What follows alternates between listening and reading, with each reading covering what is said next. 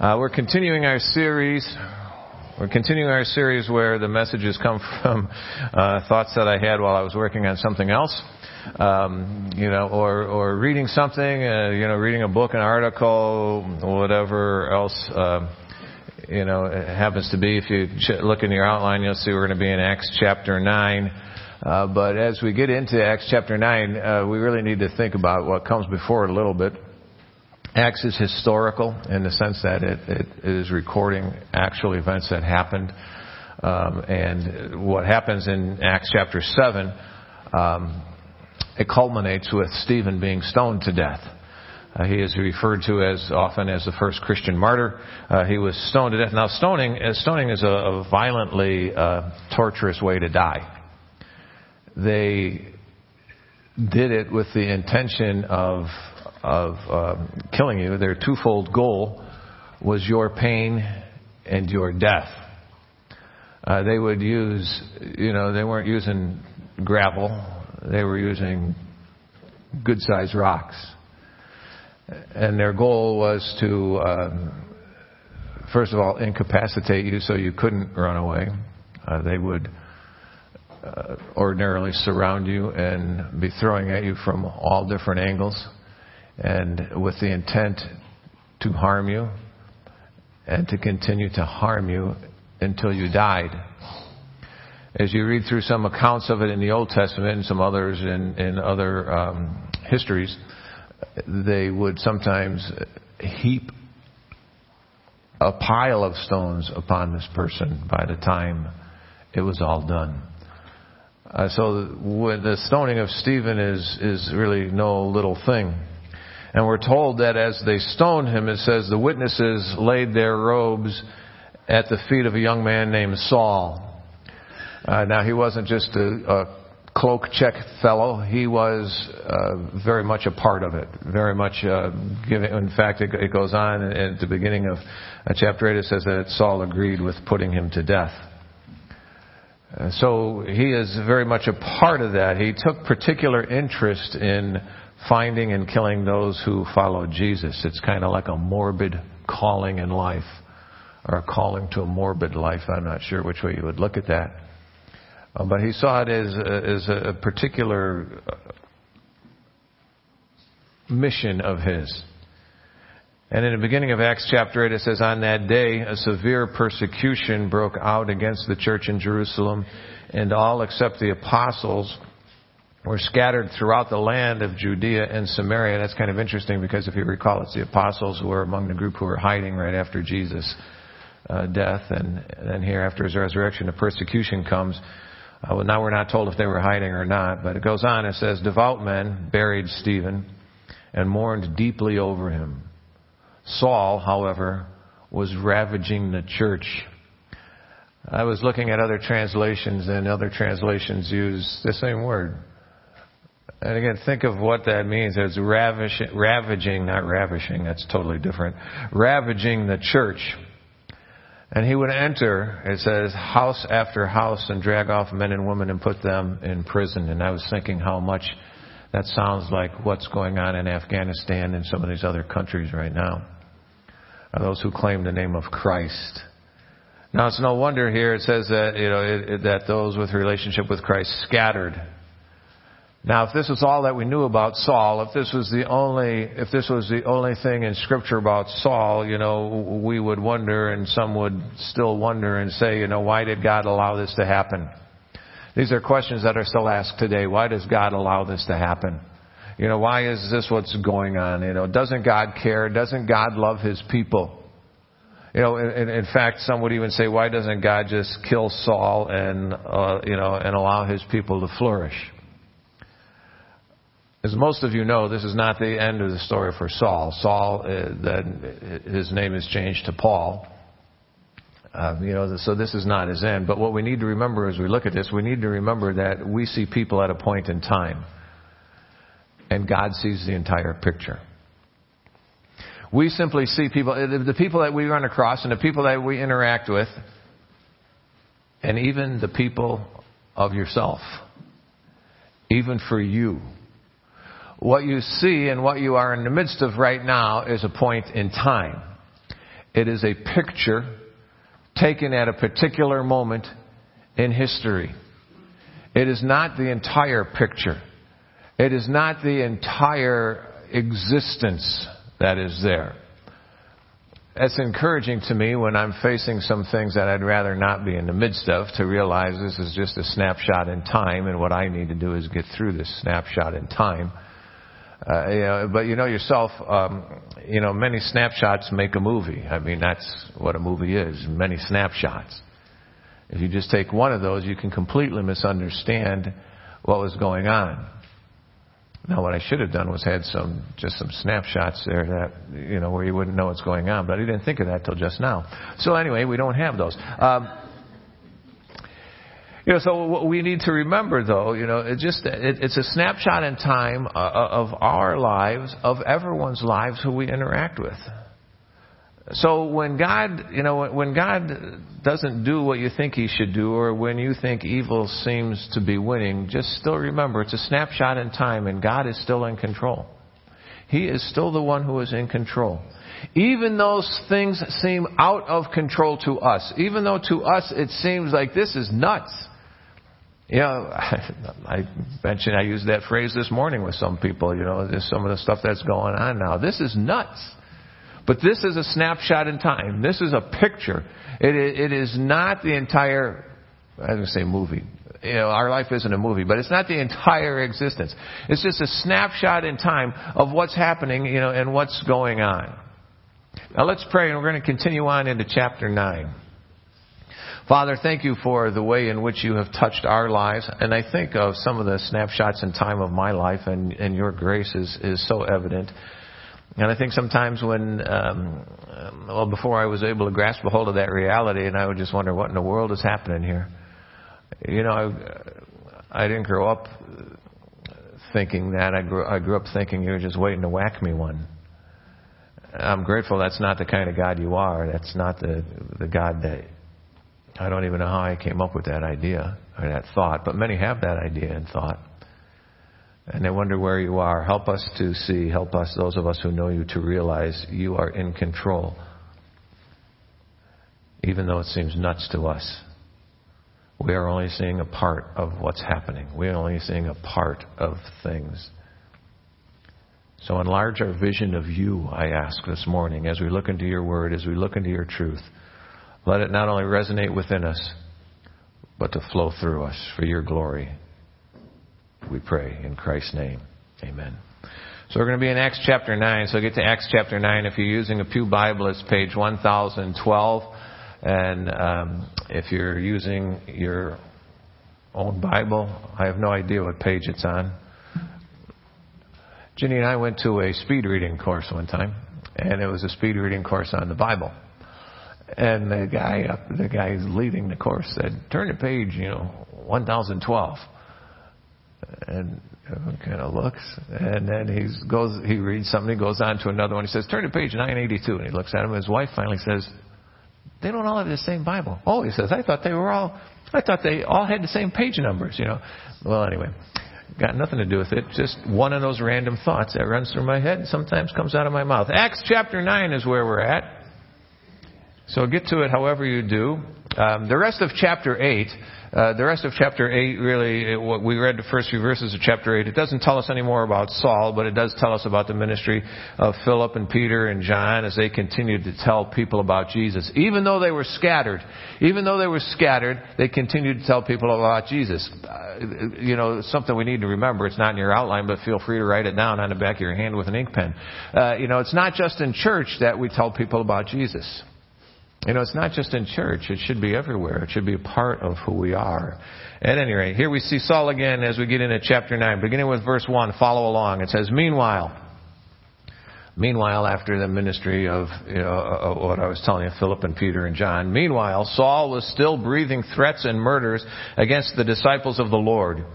He went to the high priest and requested letters from him to the synagogues in Damascus, so that if he found any men or women who belonged to the way, he might bring them as prisoners to Jerusalem. As he traveled and was nearing Damascus, a light from heaven suddenly flashed around him.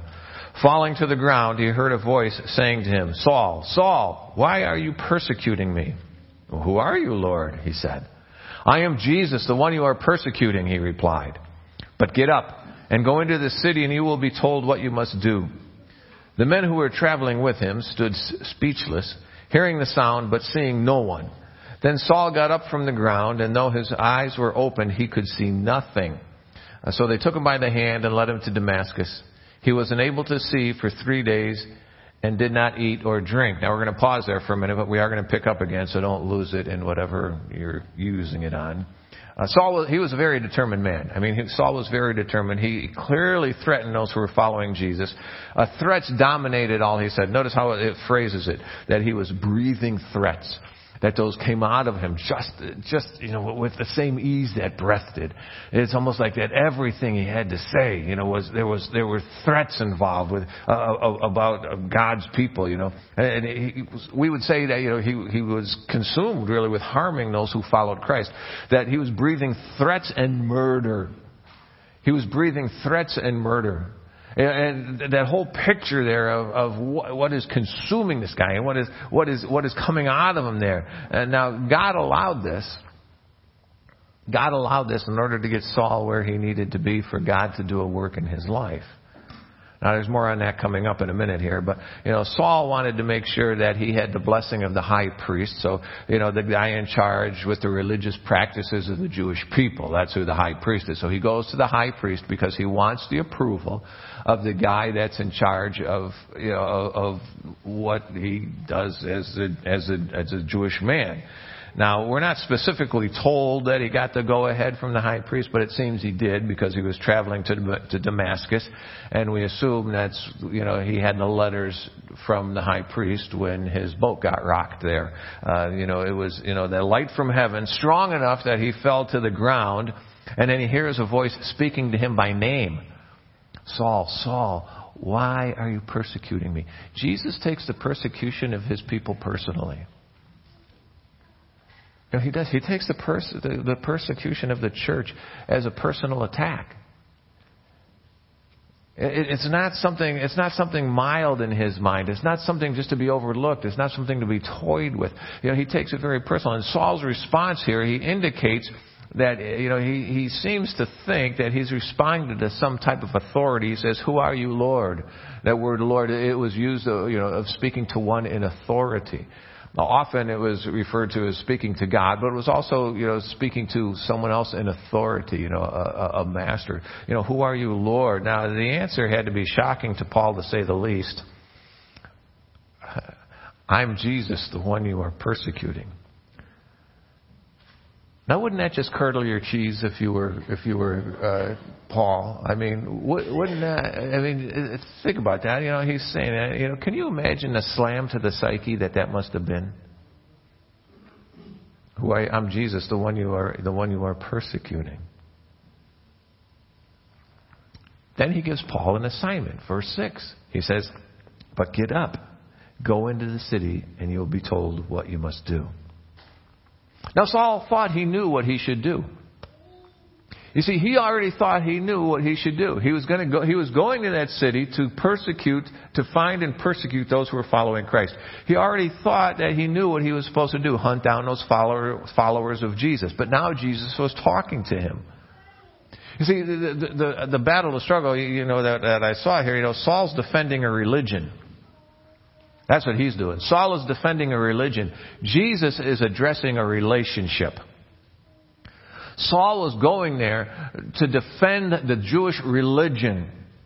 And that's what he was doing, and that's what he was focused on, that's what he was about. Jesus is already beginning to turn him and focus him on a relationship, because those are totally different viewpoints. It is a totally different viewpoint that if you are living out a religion or if you are living out a relationship. Totally different viewpoints. Totally different things flow from that. Saul was serving a religion, not a relationship. There wasn't a relationship there that he was about. It was about this religion. Don't get those confused in your own life. Don't get those confused. Now, those traveling with Saul, you'll notice, it says they heard the sound. They knew something was happening, something important enough to bring them to stunned silence. They were standing silent. It says, Saul got up, but he couldn't see. Now you'll see as we get into some more of the verses here, this was a direct miracle of God. We're used to seeing Jesus bring sight to a blind man, but here he brought blindness to a seeing man. It was still a miracle of God. Not the way we think of when we think of miracles. But instead of bringing sight to a blind man, he brought literally blindness to a seeing man here. And Saul got up, couldn't see, and I got a new headlight for my bike. I ride my bike in the morning, and for some odd reason, it just keeps getting darker. And until the powers that be allow us to change time sometime in November. Stupid idea. But anyway, we won't get into that. I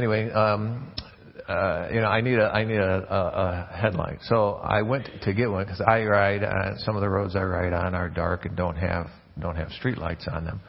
So I went and bought this light, and when the guy was turning them on to show me, he kept his hand in front of it all the time. And I thought, well, okay, I can see it works. When I got it home, I turned it on and, whoa, dude, it was now I see why he had his hand over and turned it off, and all I could see was spots, Now, but what you'll see coming up is it wasn't just the blinding light we refer to it as. It wasn't just a bright light. But again, it was a miracle of God, that caused him so he couldn't see. Now his companions could see. They led Paul to Damascus. It says for 3 days,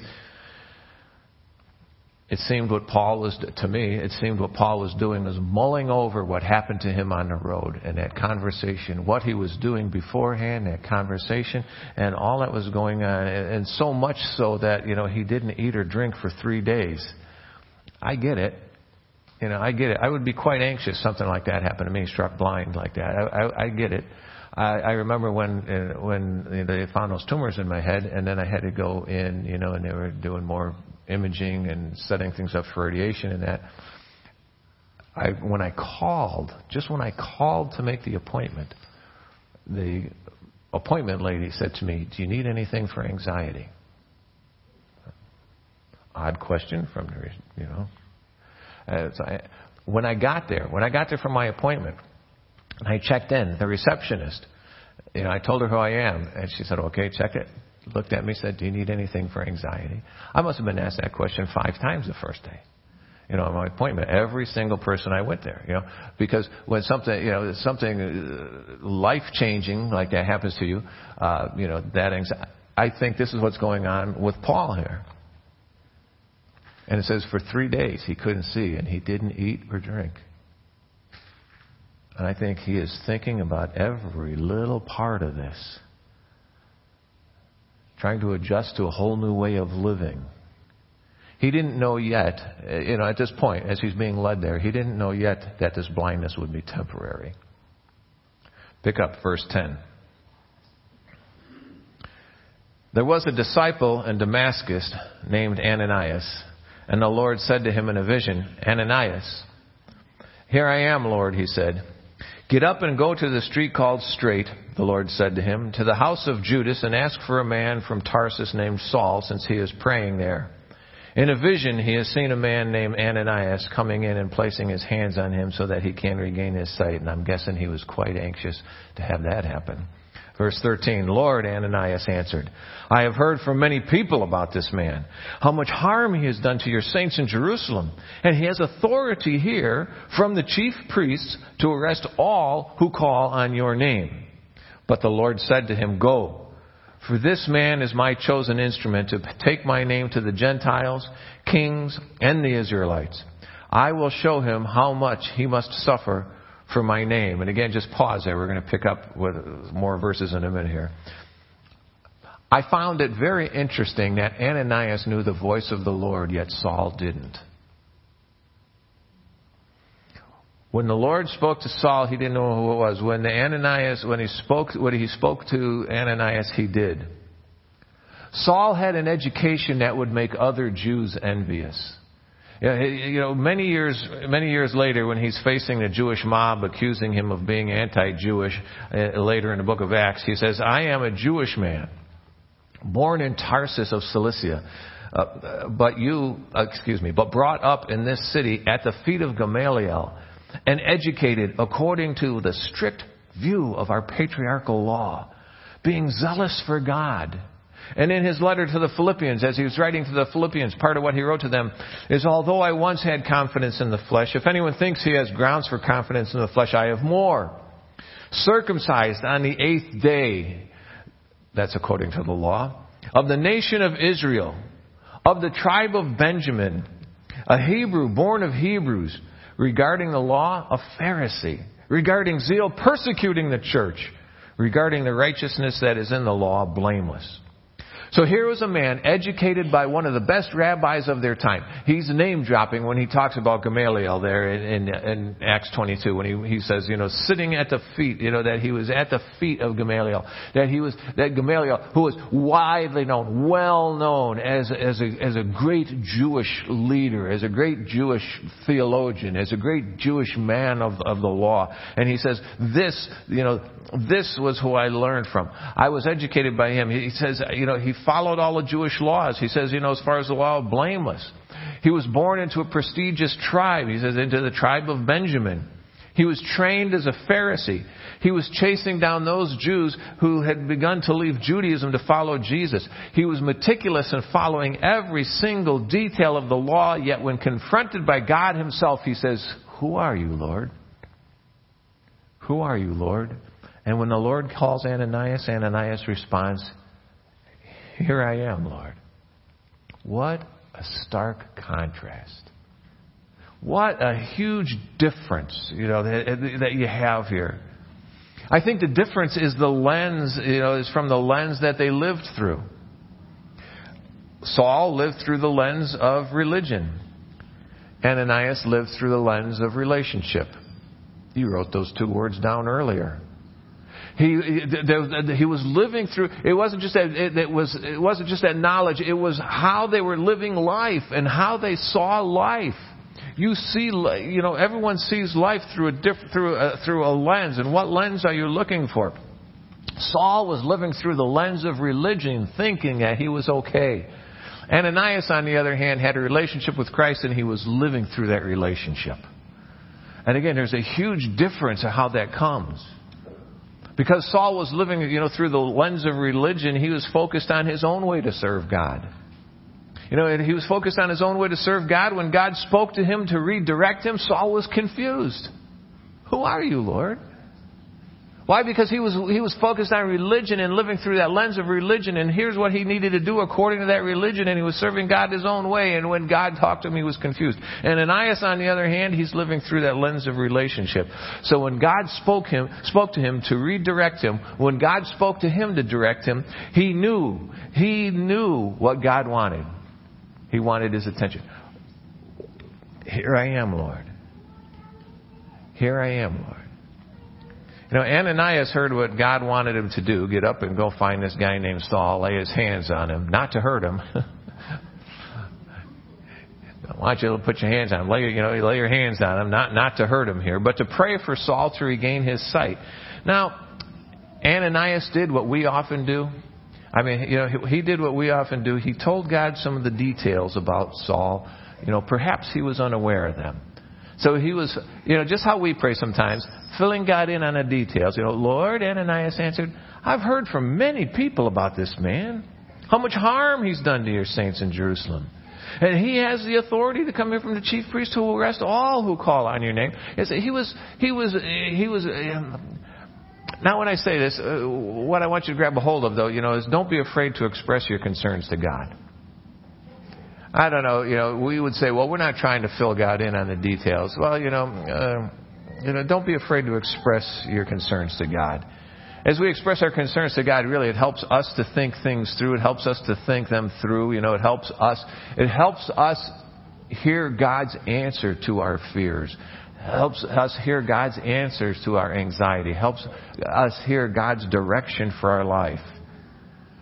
Now when Ananias was done expressing his concern to God, he continued to listen to God, and God addressed the concerns. It says, but the Lord said to him, go, this man's my chosen instrument to take the name to kings, Israelites, Gentiles. I'll show you how much he has to suffer for my name. Well, okay, then I'll go. Because let's be honest here. Let's be honest. We often want God to make our enemies suffer. Boy, you read that over and over again in the Psalms, and Lord, cast their babies against the rocks. What? Why would God do it? God didn't do that. The psalmist is expressing his anger, if you will, to the Lord. So what we want God to do is come against those who hurt us. We want Him to come, against those who hurt those we care about. Now, I'm not saying that this is a good response, Obedience to God is a good response. What I'm saying is don't be afraid to express your concerns to God, but then live in obedience to God. Live in that relationship with God still. Pick up verse 17. We're going to finish this out here. Verse 17. So Ananias left and entered the house. Then he placed his hands on him and said, Brother Saul. I thought that was so interesting. Brother Saul. Not enemy Saul, not, dingbat Saul. Brother Saul, the Lord Jesus, who appeared to you on the road that you were traveling, has sent me so that you can regain your sight and be filled with the Holy Spirit. At once, something like scales fell from his eyes. You see, that's how you see this was a miracle of God. That the blindness was a miracle of God, not simply a reaction to the bright light. It was a miracle of God. Something like scales fell from his eyes, and he regained his sight. Then he got up and was baptized. After taking some food, he regained his strength. I'm imagining that this was a pretty frightening and difficult thing for Ananias to do. Go to your enemy. Go to that one who is here with the authority of the Jewish leaders. Go to that guy. And what I want you to do is get close enough to him where you can lay your hands on him and pray for him. Then he's gonna get his sight back. Well, what happens when he gets his sight back? Is he gonna lash out? And there could be sometimes it is hard and sometimes it is frightening to follow Jesus. Sometimes it's very hard to follow Him because it goes against what we want to do. And sometimes it's frightening because, you want, and for us the frightening thing is, you want me to talk to my neighbor? Well, yeah. I can talk to my neighbor without any fear of death. Our brothers and sisters in other countries who know Christ, they cannot talk to their neighbor without the realization that it could cost them their life. I feel a little silly then. I'm just telling you personally, I feel a little silly then being afraid to talk to my neighbor about Christ. But here they are, and sometimes it's hard and sometimes it's frightening to follow Jesus, but it's always worth it. It is always worth it. I've told you before, I have never regretted following Jesus. Never. I have never regretted obeying what He asks. Sometimes it's been a challenge. Sometimes it's been hard. Sometimes it's been a little unnerving for me, but I have never regretted obeying what He said. I have never regretted following His word. And again, sometimes I think, when I came to Christ, and it was interesting because I just met Randy 2 weeks ago, and I was talking to him this morning, and where I was from and stuff, and I mentioned South Holland. He says he was at the CMA Church in South Holland, and that's where I came to Christ. It was just very interesting to me. But anyway, but I remember, before I came to Christ, I was thinking, I'm not going to have any friends. I'm not going to have any friends. The friends that I had. Now, I had some friends there in the church, but they were weird. Meaning they were different than the lifestyle I was used to. And so it can be. But I have never I have never regretted following God. I have never regretted giving my life to Him. I have never regretted living for Him. I have never regretted walking in obedience to Him. Sometimes it was a little uncomfortable, but I have never, ever regretted it. Sometimes it's hard, but it is always worth it. Now, verse 10 tells us that Ananias was a disciple of Christ. A disciple, one who follows, one who learns from Christ Jesus, and one who learns about Christ, one who comes into that relationship with Him. Paul says, I was at the feet of Gamaliel. Now he was at the feet of Jesus. Learning, and drawing from this. A disciple, and Ananias' disciple, a disciple is one who follows God even when he would rather not. Even when he would rather not do it. Now notice, even though it was hard, even though it was difficult, he pointed Saul to Jesus. He pointed him to Jesus clearly. He said, Jesus, the one you encountered on the way here, that Jesus, this is who we're talking about.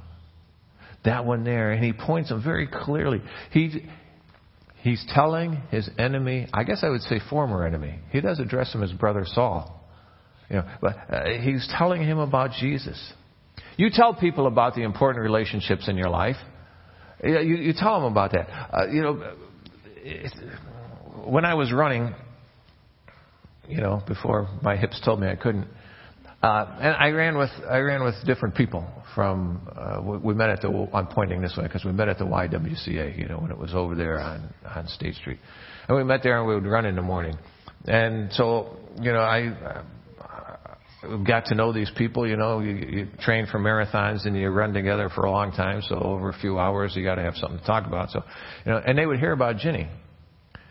And then, and I remember some of them told me, Ginny came, she was at every single marathon I ever ran, and she was there for all of them. And I remember her being at the first one. And, when we were there, and it was before that she met some of them, but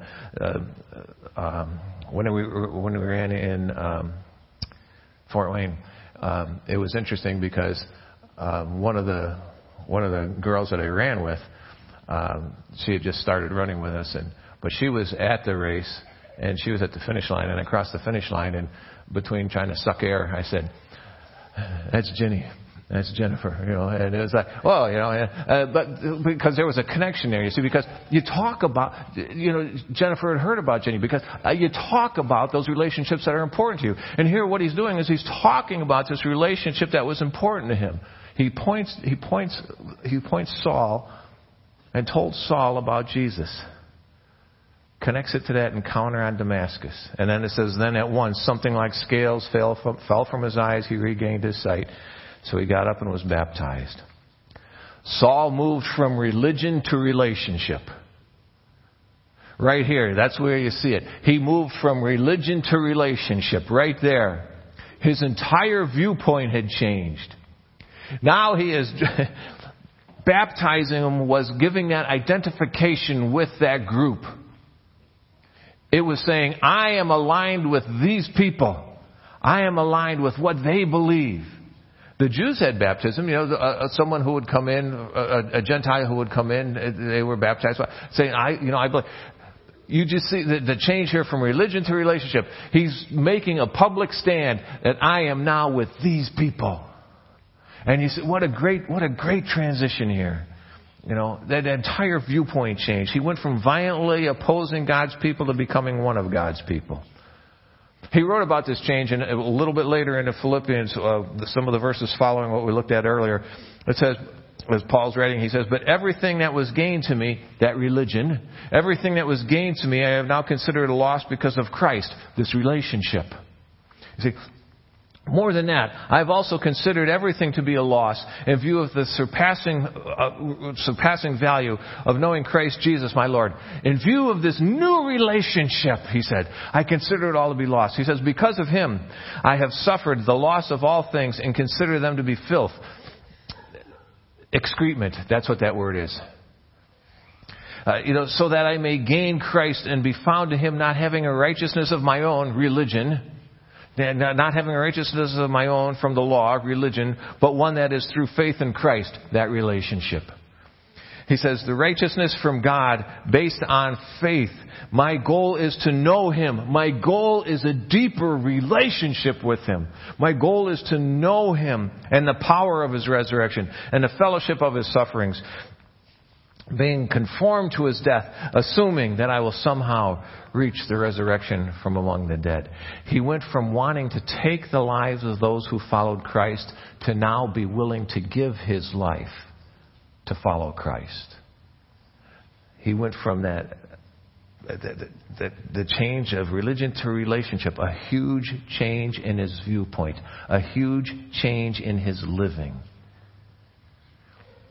As you see people and you talk to people, remember, someone like Saul was not too evil to be saved. Someone like Saul was not too evil to be welcomed into a relationship with Christ. Someone like Saul was not too evil to change his viewpoint. Someone like Saul was not too evil to change the way he views the world. Not too evil to change the way he lives. What a change when we open ourselves up to Christ Jesus. What a change comes about. It brings about a change in and through Saul and Ananias.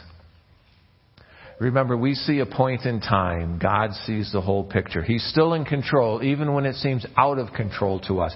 Don't defend a religion. Live out a relationship. Live through that lens of a relationship, not through the lens of a religion. Express your concerns to God. Don't, because it's a relationship we have. And sometimes it's hard, even frightening to follow Jesus, but it's always worth it. And what a change when we open ourselves up to God.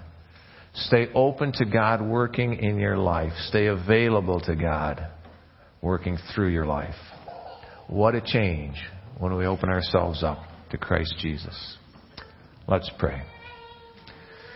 Father, thank you for allowing me to open my life to you. Thank you for bringing those into my life who showed me and helped me to see you. Thank you for those who weren't stopped because I was a foul person, but they walked in obedience to you. And they wanted, that relationship with you was so important to them, they wanted me to see it too and wanted me to know it. Thank you for welcoming me into that relationship. Help me be a tool in your hand to welcome others into the relationship. Don't let me fall into religion, but to live out that relationship with you for your glory and your honor, we pray. In Christ's name, amen.